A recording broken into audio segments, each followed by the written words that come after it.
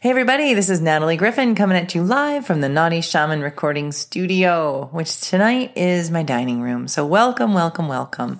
I'm so happy to be here with you this evening. Before we dive into the podcast, tonight's topic is going to be what to do when you are freaking out. It's going to be an epic ride of a podcast, and I'm so grateful you're here. But I know that people are craving some human connection with the luminous army that is Naughty Shaman, and I wanted to let you know of 2 international opportunities coming up here soon. You can check out the details on the website at naughtyshaman.com, so I won't bore you with them here. But we are doing an amazing event here in Connecticut, in the U.S., in the beginning of October, and the event is called Courageous Creator. It's 4 days, 4 nights that will absolutely transform your life, give you a safe opportunity to face what you fear the most, so that you can break through that fear and live the life of your dreams. I am teaching with my beloved friends, Minerva Hebron of Chile and Mauricio Bruce of Costa Rica, and you can read their amazing bios on our website. And the other opportunity that I wanted to let you know about is that we are going to Peru. Peru in 2019, the last week of May, and this trip is a restoration of joy and wonder. We are going to be traveling and visiting the colorful markets of Pisac and San Pedro, and we will be visiting sacred sites, including Machu Picchu. So we would love for you to join us, and you can check all that out on naughtyshaman.com. All right, loves, here's the deal. What do you do when you're freaking out? When your eyes are wide and something has happened in your life that was unexpected and you're not sure what to do. This week seems to have been a week of clients coming in, having lost a job, lost a lover, had to move, something happened that was strange, a loved one went in the hospital, just a lot of sudden events creating fear. Other people are experiencing a tremendous amount of fear right now because of the state of the world. There are some really terrifying things happening in the world, and it feels out of our control, and that can really generate a significant amount of fear pumping through our biology and in our minds and in our emotions, and this affects how we make decisions. So I would love to spend some time with you this evening talking about some lessons I learned from one of my teachers about how to handle extreme stress and fear. So the first story that I want to share with you is a story from when I was becoming a wilderness first responder. Now, wilderness first responders, I loved being a wilderness first responder, but their job is pretty much to be like a paramedic, but in the backcountry. So there are no hospitals, there's no oxygen tanks typically. You're in the wilderness, you got sticks and stones, and you got to make some stuff work. And that's what I loved about wilderness first responding, is that it was extremely creative and dependent upon your environment. And it required quick thinking and problem solving and brainstorming and assessments. And I loved everything about it. Plus, it was a wonderful opportunity to be of service.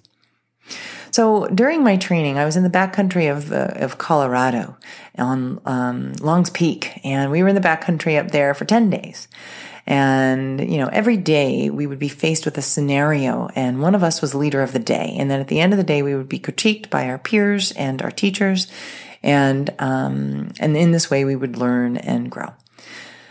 So one of the days, a friend of mine was leader of the day, and we were getting ready to break camp. And I have to tell you about our teacher. My teacher was Paul Petzold. Now, Paul Petzold is no longer with us, but Paul Petzold, we had the good fortune of being one of the last classes that he taught.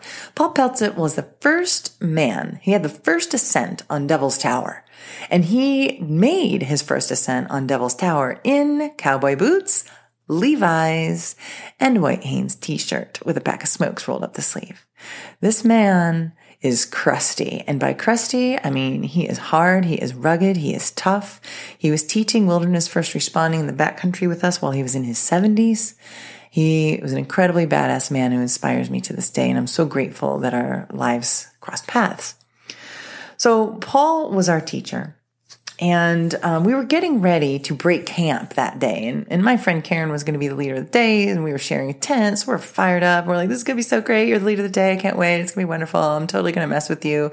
I'm going to put a bear bite. We all had to fake these injuries. So I was like, I'm going to make a bear bite and a punctured lung. And those are like the most difficult things to try to fix out in the wilderness. And she was like, oh, I'll bring it. And we were breaking our tent up, and we had just pulled out the tent stakes. We'd emptied it and put it in our pack, so the tent was empty, like a balloon. And when we pulled up our tent stakes, the wind picked up our tent, knocked over our supply bag, and this wind came and just started sending our tent and all of these supplies like over this snowy crest. And we looked at each other and were like, holy shit, we gotta go get our stuff. So we start tearing across this snowy drift. And all we hear from behind us is Paul Petzold with a cigarette in his hand, screaming at us, stop running.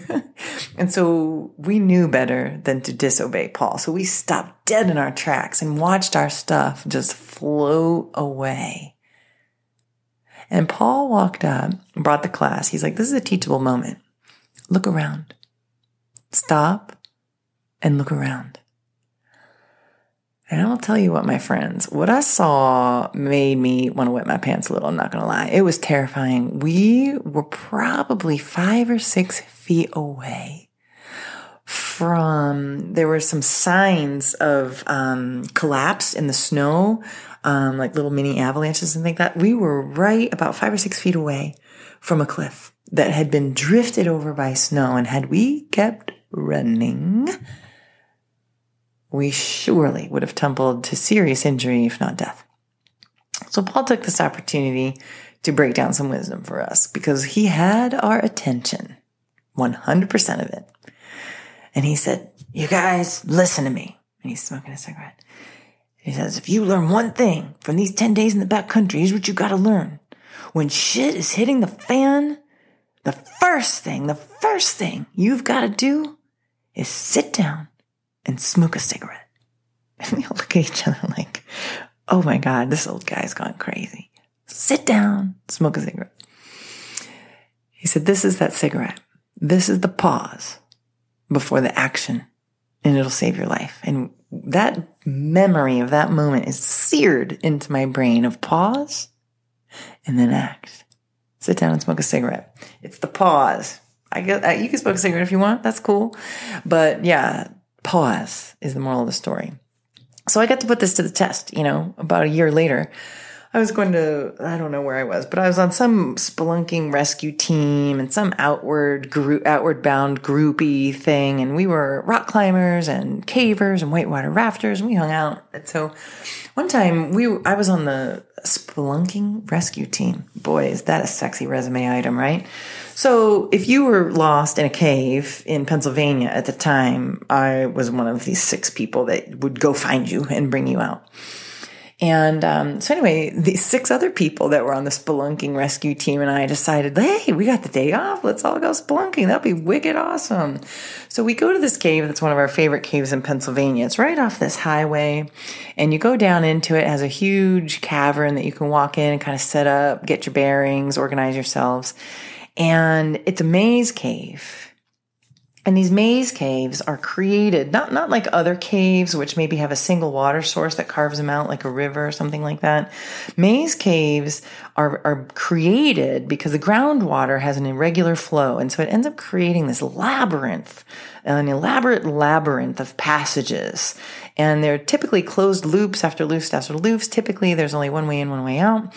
And so we'd been in this cave before. We've been trying to map it for about a year so that we could figure out all the nooks and crannies. And in the process of mapping this cave and talking to the 100-year-old dudes that lived out in the country in Pennsylvania where this cave was, there was a legend that if you travel in this cave enough, there was this legendary passageway that would take you underneath the highway and into a whole new maze of cave on the back side of the highway.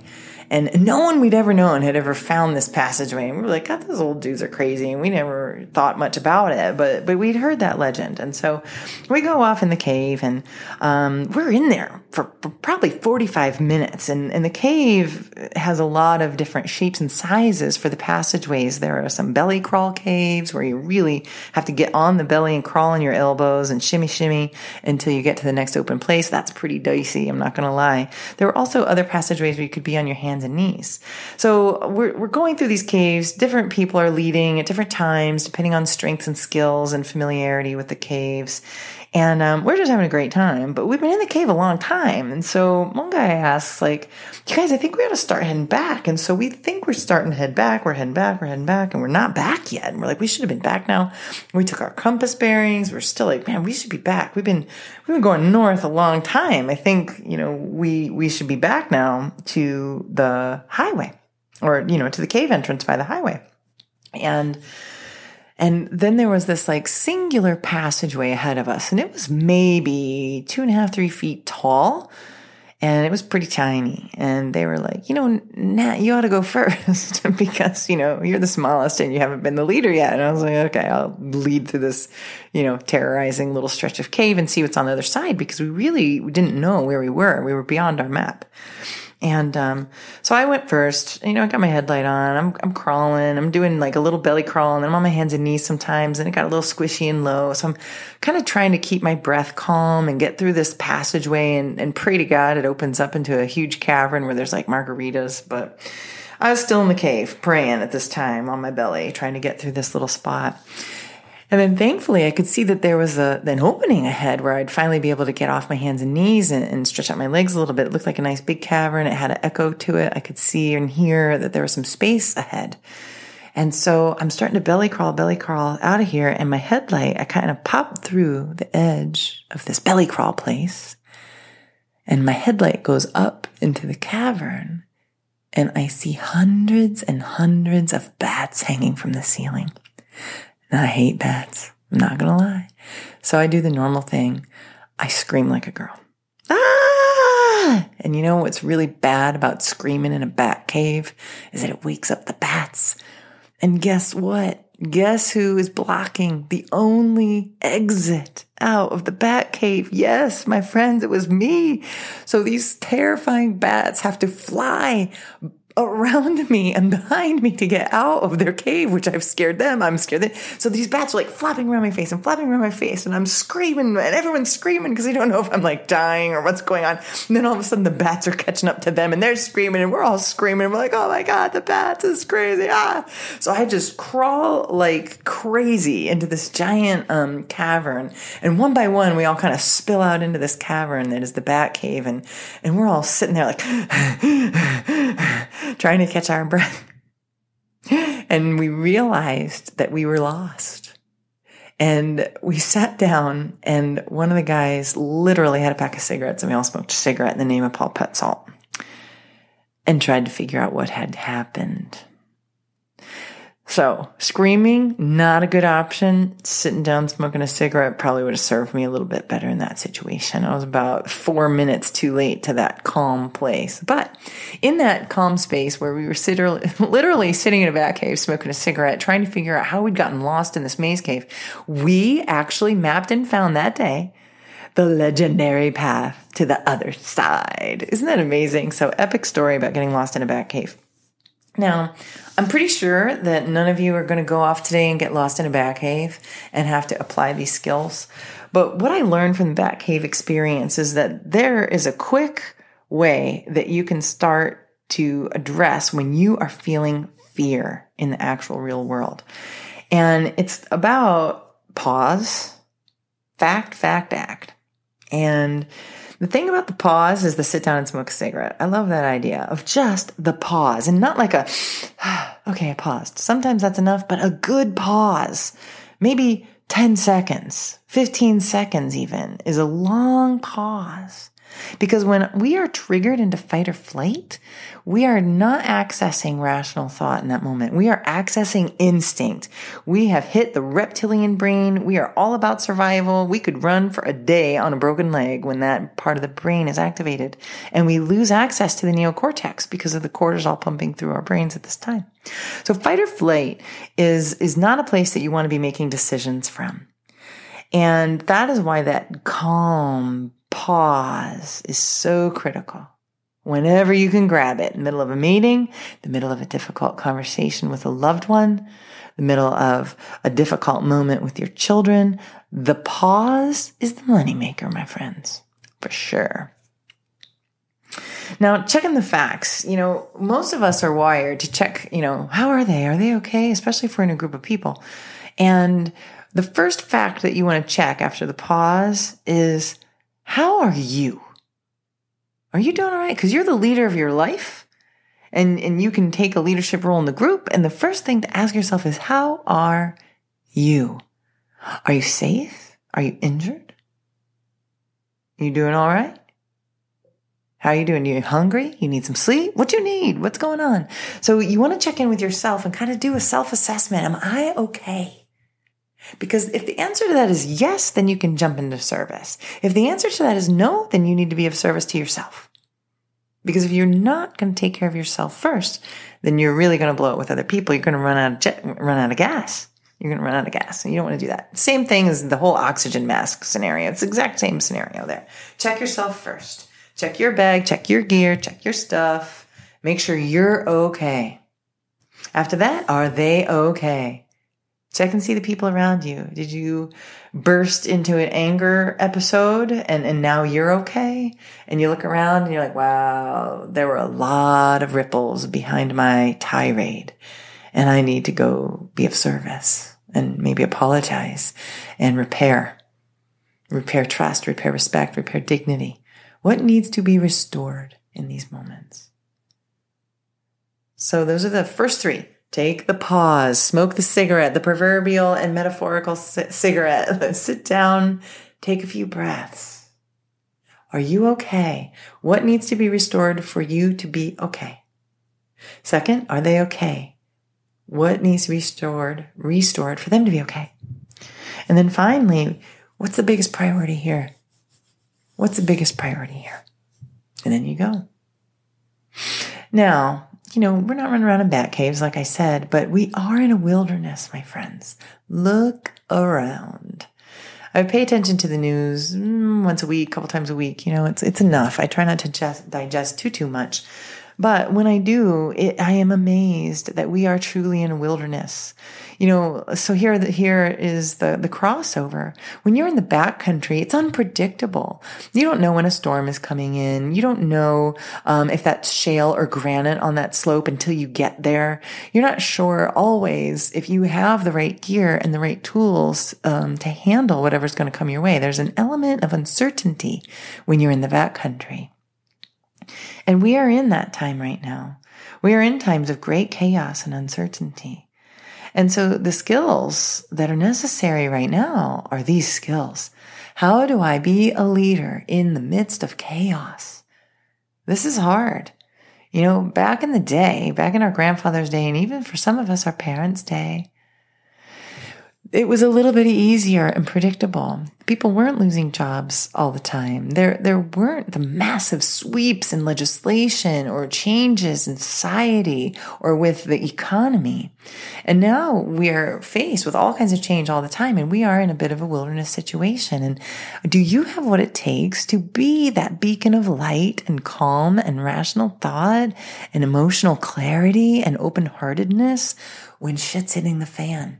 It's easy to do on your yoga mat. It's easy to do on your meditation poof. It's easy to do when you're in a workshop with people who think just like you. But the true test of this is, can you maintain your dignity and grace when you are faced with adversity and chaos? Because that is the measure of the luminous warrior. That is the measure of a leader. Can you make it real when it counts? That's what we're all practicing. We practice it in the simple moments of when we are with like-minded people, when we are with ourselves and our breath on our yoga mat, when we have solitude and relaxation. We practice this calmness, this insightfulness, this rapid assessment of self and others and priorities, so that when it comes, our time, we are more prepared. So we have to practice these skills. And one of my favorite practices, as you know, is meditation. I'm not sure how people are surviving without some sort of practice of reflection, contemplation, observation. I don't care if it's meditating. I don't care if you're holding a teacup. I don't care if you're watching birds. I don't care if you're doing yoga, but some regular practice is so critical right now to remember that it's not about the arrival of anywhere. It's about the practice itself. Because in this way, we will have access to those same skills of calm and clarity whenever we need it. When our boss is yelling at us, when our children won't go to bed, that's when we need it the most. All right, my loves. This is Natalie signing off from Naughty Shaman this evening. It was super fun to talk to you about when you're in the bat cave of fear. How do you get out? Sit down and smoke a cigarette. Oh, blessings on your family, Paul Petzold. You were an amazing teacher, and I honor you this evening. And to all my teachers and all my friends and to all of you, thank you so much for tuning in. And thank you from Naughty Shaman, where we like to keep the sacred a little wild and totally real.